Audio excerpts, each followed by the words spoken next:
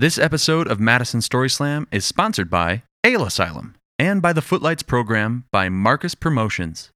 Go to www.footlights.com for more info.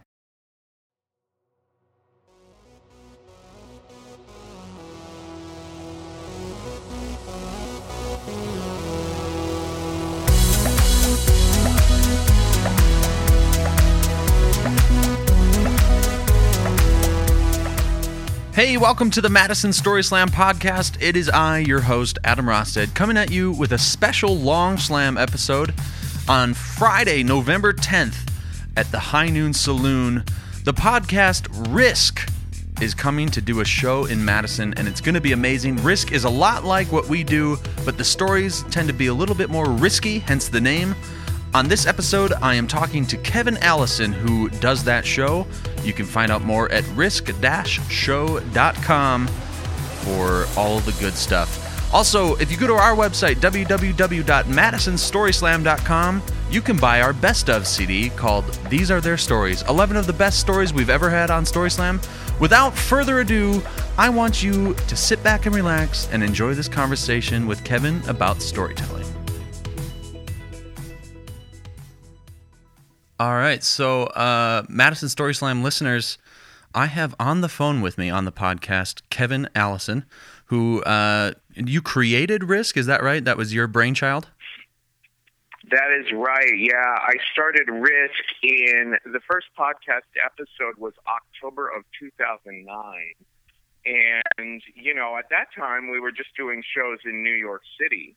And what happened was it just gradually just became more and more and more popular.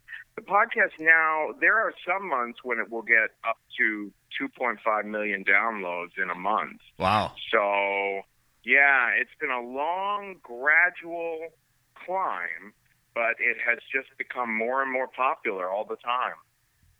Yeah, you know, it's interesting. So you're almost 10 years in on the podcast, and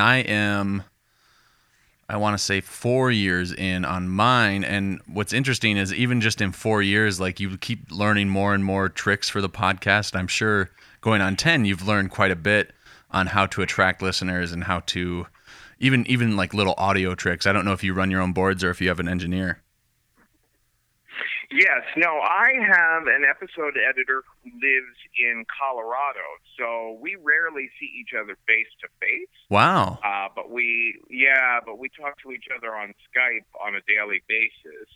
And, you know, we have, at this point, we've got people working for us in Los Angeles, here in New York. He's out there in Colorado, so we're a little bit spread out now.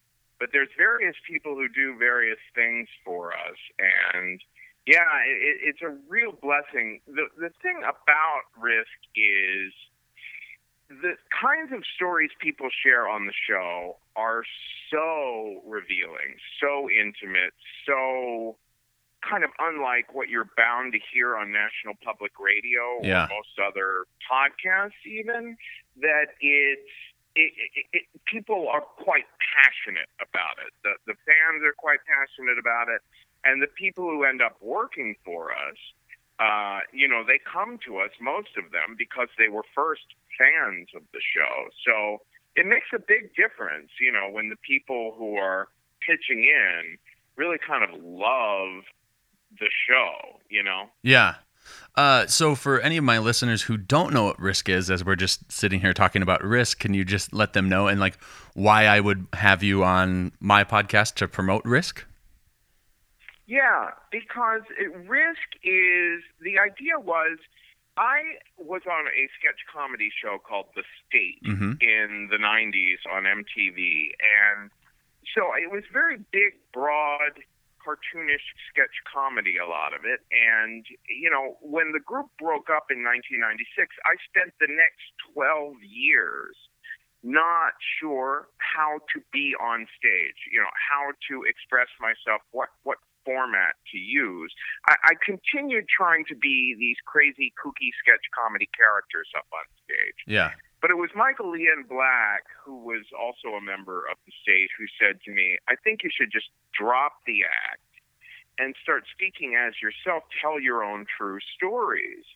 And I said, oh, but my own true stories are so filthy and bizarre and embarrassing and sometimes really spiritual and intellectual. I said, it just seems like it would be too risky. And he said, well, that's the word. Yeah. If it feels risky, then you're probably opening up in a way that will make people want to open up to you. So the very next week after he gave me that advice, I tried telling my own true story on stage for the first time at a storytelling show in Chelsea. I told the story of the first time I tried prostituting myself when I was like 22 years old. And at the time I was absolutely terrified to be sharing this story because it really felt so vulnerable, so intimate to be talking about this stuff. But it really was like night and day. I felt like I had really touched a chord with the audience that I had not felt like I'd felt on stage in a long, long, long time. So I decided that's the thing. I started looking into what else was around. And of course, the biggest things around at that time were The Moth and This American Life, as far as, things that were somewhat similar. But the thing of it is, Ira Glass, I don't know if he still has to say this on This American Life, but at the time, he would have to preface a story sometimes by saying something like, I have to warn listeners beforehand, our next story acknowledges the existence of sex. Yeah, there's another podcast called Adults Reading Things they wrote as kids, and he does that on every single story, even with cuss words. Like if somebody says shit, they're like, I have to warn you that this story does have cuss words and acknowledges the existence of a penis. And I'm always like, we're all adults. Listen, like I see the explicit warning on the podcast when I download it. Yeah. It's because there are, formats like National Public Radio that they go so far and wide, and so many people are listening to that programming at, say, 2:00 in the afternoon on a Saturday when they're driving their children to school or to, soccer practice or whatever. So they have to be super, super cautious about it. Well, I realized right off the bat when I was doing that research, I was like, all I have to do is create a show that has a similar idea behind it. That is that people are sharing, 10 to 20 minute long stories. Sometimes they're even an hour and a half long, but most of them are about somewhere between 10 and 20 minutes.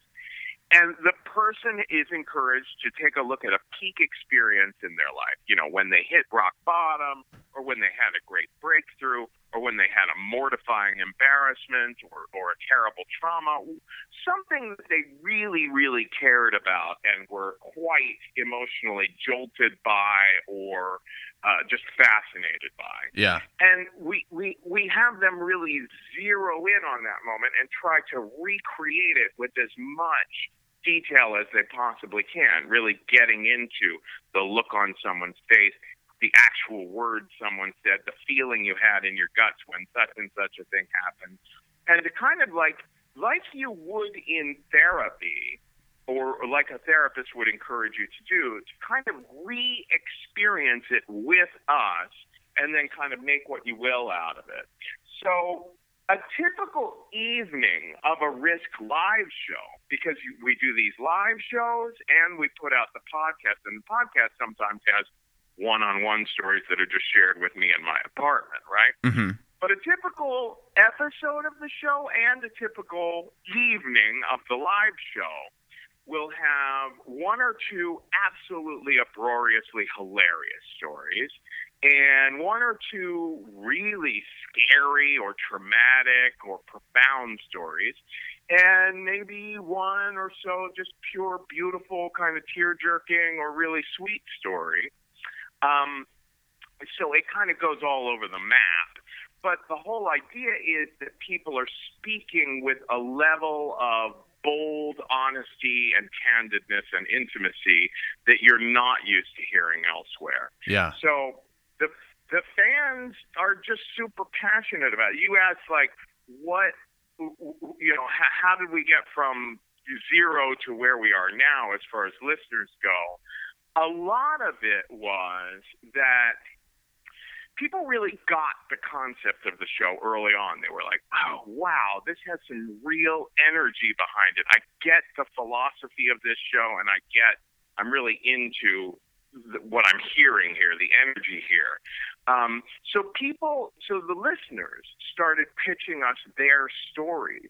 And that was really an interesting turning point, because we started off where I was focusing mostly on my comedy friends. So early episodes of the show, there's people like Margaret Cho and Sarah Silverman and Mark Maron. At the beginning, it was more like whatever that show is on Comedy Central. I don't remember what it's called, but it's... I forget what it's called. I can't believe this is happening. Yeah. I mean, it was always conceived to be the show it is now. Yeah. But it was really once the audience was coming to us with their own stories that it actually became what it is now. You know?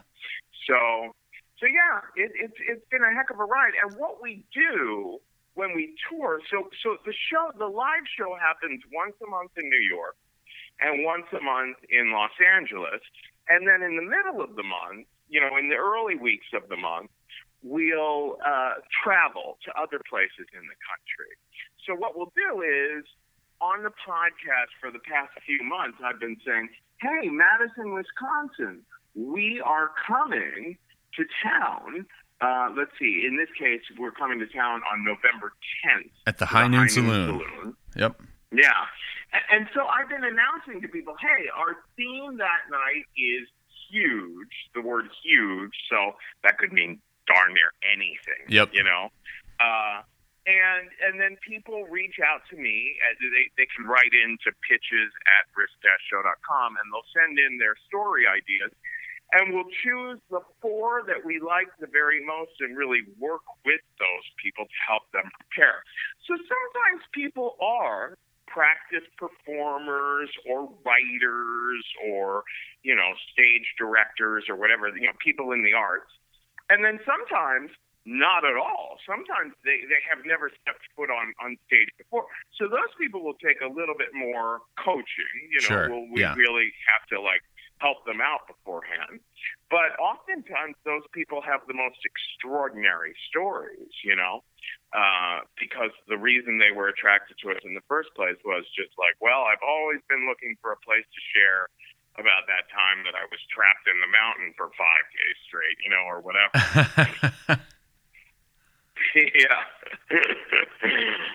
Yeah. Yeah, I find those I do this storytelling thing as well, and in fact, we just had our monthly event last night, and we are much more open mic than Risk is. We don't, go through the stories beforehand and whatever. If you come and want to tell a story, you can tell one, and we have our regulars that are there every month, but it's oftentimes, what I always say is stories beget stories. And so when you come and you hear a couple of good stories and you have a couple of drinks, that's when you're like, oh, you know what? That reminds me, I could tell this story. And more often than not, it's those stories that I go, oh, wow, there really is something profound here that this person has needed to share this for so long and they finally got to. One that comes to mind is we had a trans woman who was at the event, and she came up and told this story about before she was out and before she had gone through transition, but having a lot of women's underwear and stuff. And she was just saying how her roommates one night got drunk and put her panties all over the place and how damaging it was to her. And whenever I hear stories like that where somebody gets up and just I always say they just rip open their chest and show you their heart, I'm like, fuck, that, wow. I just can't imagine burying myself that way to a group of 150 people. And so it's always so impressive to me. Our motto is we build community through storytelling. And I think I said to you in an email that I think what storytelling does in a live venue like that is it levels the playing field, because it makes everybody go, oh, I'm not super fucked up, or I'm not the only person who's had bad shit happen to me or hilarious stuff. And so I always say that it as the storyteller, as the performer on stage, you have a direct connection with each individual, not just the audience, but like a line to each person individually. And I think that's kind of the magic of storytelling. I think so too. I am absolutely, I'll give you another example that's similar to what you just said. Like very recently, we had on the show a woman named Melanie Hamlet did a radio style story with me. That's a case where she sits down with me in my apartment Sure. and tells just one-on-one to me an intimate story, and then we will cut me out, and then we put music and sound design behind it. And it was about this very violent and abusive relationship she was in, where she ended up raped, and he was physically threatening her, and all sorts of coercion and manipulation and all that kind of thing. Yeah. And it was an incredibly emotional and an incredibly intimate story. But what was fascinating about it was that she was also able to unpack the compassion she felt toward this man, even to this day. Wow. Which she felt was the riskiest part of the story, to not simply make this man a monster, but to actually try to share a little bit of what she thought might have been going through his head and heart in the mental illness that he was suffering through. So she put that story out there. And within a week, a man contacted her on Facebook or Twitter or somewhere where Risk was being talked about.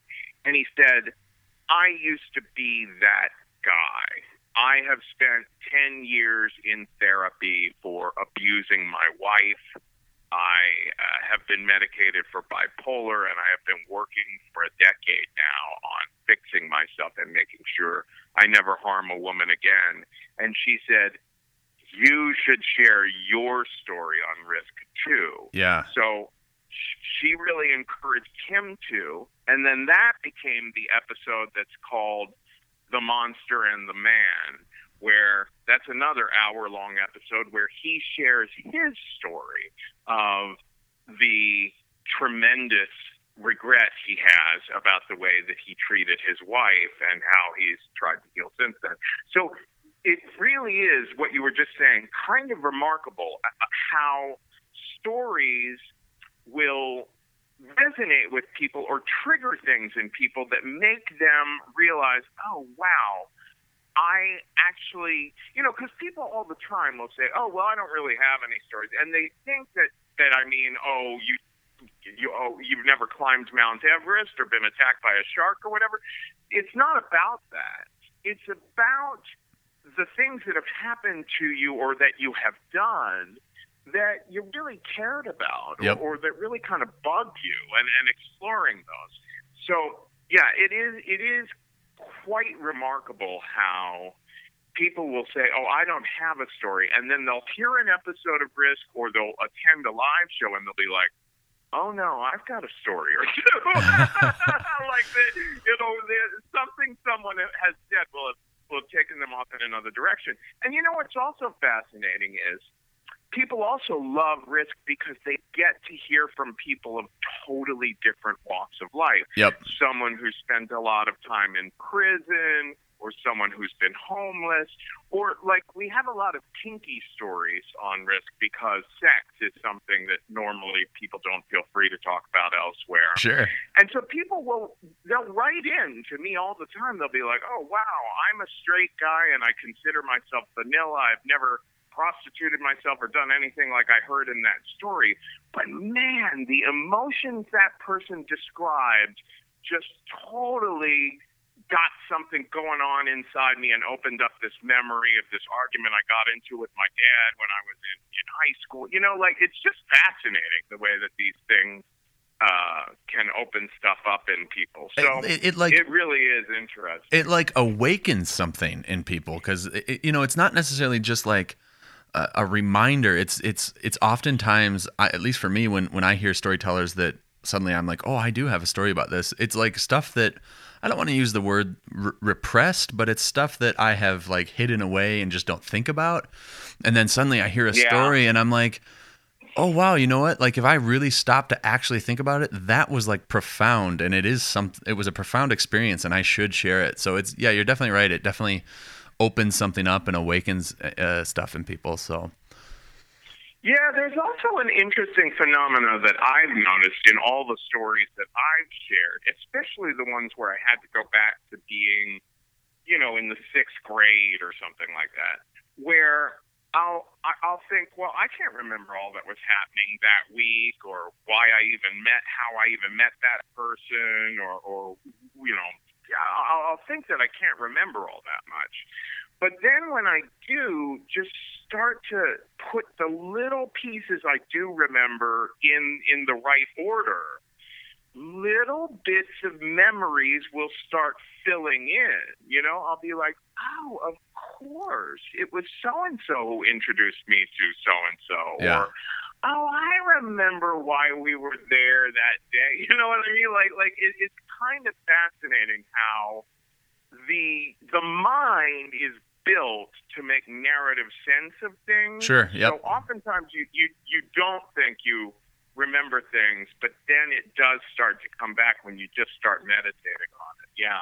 Well, and like you said, the mind is built to put it together in a narrative, and those stories from when you were a kid, your child mind only understands so much of the narrative. So that's how the memory is in your head. And then when you really start to think about it as an adult, you go, oh, this is completely wrong. Like, yes, this happened, but like I can now as an adult rationalize why that adult made that uncomfortable statement and like all that kind of weird stuff, that when you really look back on your memories, you go, oh, that was actually pretty fucked up. Oh, absolutely. Well, I just recorded one yesterday. A young woman came to my house yesterday, and we recorded this story about how when she was 5 years old, she woke up at 6 a.m. one morning. A man had broken into their house, and there were all sorts of police cars around, and there was, canines were, it was total chaos, and there was a lot of violence breaking out all over. And she did such a beautiful job in telling the story from her 5-year-old perspective. Yeah. Like a lot of people, when they first tell a story, it doesn't occur to them to do that. But she really just went beat by beat what she remembers as a 5-year-old. And then later in the story, she unpacked, okay, so here's now what I understand was really going on, as opposed to what my 5-year-old mind was thinking was going on. Man, that's crazy. It's just so crazy how our brains are. I have a question for you. What do you think makes a good story? Like, so like I said, our storytellers are much less prepared than yours are most of the time. We have a handful of storytellers who, sit at home and practice for days before they come out. But a lot of them just get on stage and then their story might fall a little flat with the crowd, and so they think, I just got to keep talking until because their story is so personal to them and means so much to them, and so like if I just keep talking and give more information, maybe the crowd will understand how important and impactful this story is. But what do you think makes a good story? I think there's a few things. One is to know how to zero in on the moments that were most meaningful and most emotionally loaded, right? Yep. It's really tricky to figure out, okay, there, like you don't want your story to, like every now and then someone will be like, okay, I want to tell about my 20-year struggle with alcohol or something like that. Sure. And we can deal with those stories, but it's much, much better if a person comes in with a story of, I'd like to tell about the Saturday night that I lost my virginity, so that they can really zero in on a piece of dialogue that was exchanged, the way the two bodies came together and felt, and looks in people's eyes, and kind of get into those moments that were most affecting to you, and take us into slow-mo and really like unpack that. People spend way too much time. There are two modes in which the text of a story is working. It's either narrative summary or it's scenic detail. If anyone's interested in this, I have a lecture called What Every Risk Storyteller Should Know, and you can find it on Risk's page on SoundCloud. It's a 50-minute talk I give about what really brings a story alive, and it's to avoid telling and to go into showing, to avoid narrative summary and to have as much scenic detail as you can. And in order to figure out what scenic detail to include, you first have to figure out, well, what were the scenic moments that are most worth unpacking and really showing. Yeah. So there's that, but there is also a performative thing. Absolutely. And I hate to use the word performative because you don't want people to be acting per se, but you do want people to learn to relax and to allow the emotions of the story to show in the way you're using your voice. Yep. You know, some people just have this habit of saying everything at the same tone, at the same pace, at the same rhythm. Whereas usually if you're talking about something really emotional or hilarious or really screwed up that happened to you, there will be moments where it's appropriate to just really slow down, and other moments where it's appropriate to really speed up, you know, where it's more allowing your voice and your psyche to imbue what you're talking about with the emotion that you're feeling, you know, allowing that emotion to show. People are always saying to me when they do Risk, oh my God, I'm so terrified about breaking down crying. And I always say to them, that would be one of the best things. Please do. I'm the same way. I am the same way. Yeah, so allowing the emotion to show is perfectly fine. And Risk's audiences are incredibly understanding and supportive when stuff like that happens. If a person forgets where they are in the story, the audience will, you know, yell out where they were and support them to, you know, make sure that they can get back on track. So yeah. It's not at all like stand-up comedy where often an audience has their arms crossed and is like, okay, make us laugh. Yeah, you know what? I actually make that comparison all the time, that like storytelling events, it's not stand-up comedy where the audience comes expecting to be performed for. I find that the audience comes wanting to partake in an experience, not you know, they're active in some way. It's kind of hard to define, but the audience is an active participant. Yes, it feels a little bit more like a conversation. Yes, I say that all the time. In that the storyteller is really speaking into the listening in the room. And every now and then you'll have a storyteller say something like, oh my gosh, this woman in the third row is totally getting what I'm saying right now, or something like that, where, you know, what's happening in the room comes through even on the podcast. You know? Yeah, absolutely. The other thing I often say is that I think a good story, you know, like I said, I've got people who get up and just keep talking to try and give as much information as they can. And I will oftentimes, during one of our breaks during the night, will go to that person and say, hey, you did a great job. You know, it takes a lot of guts to get up on stage and share anything at all. But I'll say, hey, but maybe next time think about not sharing as much. I think part of a good story is deciding what not to share and letting I think part of the reason the audience is an active participant is because you kind of let them fill in the blanks. Like, for instance, I have a story that's a short story about how I got hit by a semi-truck, and I can tell that story in about 5 minutes, and the way I tell it is 100% true, that I got hit by a semi-truck. But when I say that, what most audience members hear is smack, I got smashed by a semi-truck.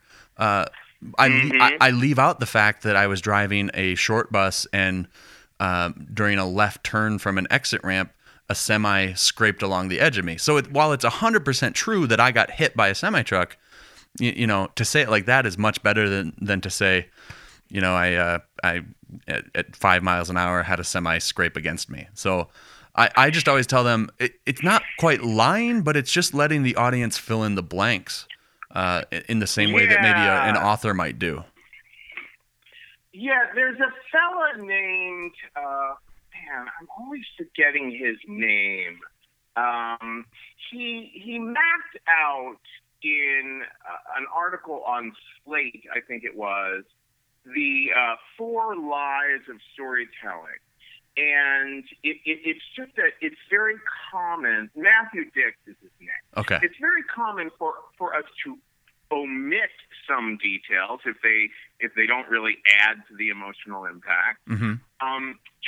To kind of make some assumptions, like for example, if you can't quite remember what kind of car it was, or you know how nearby Sure. that neighbor's house was, or something, you can fudge some of those details. You can compress some of the things, for example, like having it happen in 3 days rather than 5, or change the progression even. There's a story we just recorded for our Halloween episode about a young woman who was a psychiatrist, a nurse psychiatrist working with severely mentally disturbed people, where she walks us through 2 instances where she really thinks that there was something beyond medicine happening, Sure. where she really feels that there was some spiritual disturbance there, along the lines of like that you see in the film The Exorcist. Yeah. But the second instance she described was not quite as scary as the first one, so we just changed the order. So yes, it is lying to a certain extent, but the emotional truth of the story is still there. Yeah, I would say it like this. I would say, all of my stories are full of truth, not necessarily full of fact. Yeah. Does that make sense? And you can't blame yourself for that either, because the brain works that way too. They say that if you put 3 random words on 3 different index cards in front of a person, that person's brain will instantly start trying to find a narrative way that those words make sense together. So when you ask a person to remember the day that they got hit by the car or whatever, they will have some memories that are super vivid, and then some of the memories that start filling in once they start thinking, closer about it, they might just be dreamlike tricks of the mind. Yeah. But if it feels right, if it feels to you like, well, this is true to my whole emotional sense of the experience, then it's fine to go with it. It's cases where, and I've been in this position before, it's cases where I've wanted to end a story on a great, punchline that I'm just totally making up, or when I find myself thinking, oh my God, it would have been so much better if this had been behind that door than what was actually behind that door, and I attempted to make something up. If you know in your gut that you are making up a lie out of whole cloth, the audience is likely to start to feel that too. Yep. So that's venturing into the danger zone. Yeah. Again, I've so enjoyed this conversation, just because on a much smaller scale, I'm doing what you're doing, and you understand all of the ins and outs of this, and the intricacies and the interesting parts and the shitty parts. But I don't want to keep you. I don't know how much time you've got. I should go pretty soon because I have a show to be doing this evening. Oh, wow, in yeah. New York. Yeah, well, then I don't want to keep you. I will tell our listeners that if they want to learn more about storytelling, you do have is it a school, like a brick and mortar school, or is it online? It's online. Our school is it's at thestorystudio.com, or I'm sorry, .org. I'm looking at it now, yeah. .org. Yeah. Storystudio.org. And what we do is we have like online courses you can take. We do a lot of corporate workshops nowadays with people like, Google and Pfizer and Citibank, places like that. But we also do like one-on-one training over Skype, and there's a lot of options there. If people want to just like dip their toe in and see what some of our education is like, there's that thing I mentioned before, which is what every risk storyteller should know on our SoundCloud page. Yeah, I will post that to our Facebook. Oh, that's fabulous. And anyone can find anything they want about Risk, the podcast, at risk-show.com. That also is a place where you can find out where we're appearing live. So, for example, tickets to the Madison show are right there at risk-show.com. And again, that's Friday, November 10th at the High Noon Saloon for all you Madison storytelling listeners. Hey, Kevin, thank you so much for being on. I have one last question for you that I ask all my guests, and I want to know, who is the most interesting person in your phone? Oh, my gosh. Jeez Louise. I've had a lot of crazy answers. I've had Quincy Jones. Somebody said Quincy Jones. I think Kevin Farley told me Adam Sandler. But then some people are just like, my mom. My mom's really interesting, or their college roommate. So. Well, it's funny because I was just scrolling through just this morning, and I was like, oh, my God, I forgot that I have John Hamm's information. Oh, wow. One person who is, I find it really rewarding that he often just he's been on Risk before, Dan Savage. Yeah. And every now and then he'll just text me because he's just heard an episode of Risk and say, holy cow, I was so moved to hear that third story on today's episode. Man, that's got to feel good. Appreciate it. Yeah. There's a fella named Christopher Ryan who wrote the bestseller called Sex at Dawn, which is all about the history of polyamory and non-monogamy throughout the history of the human species. Yeah. And he told an unbelievable story on Risk one time about, he was in his early 20s. He was visiting the Mayan ruins in Mexico, and it was midnight around, so and there was no moon, so it was pitch black out. And he was on LSD, and he got stung by a poisonous scorpion.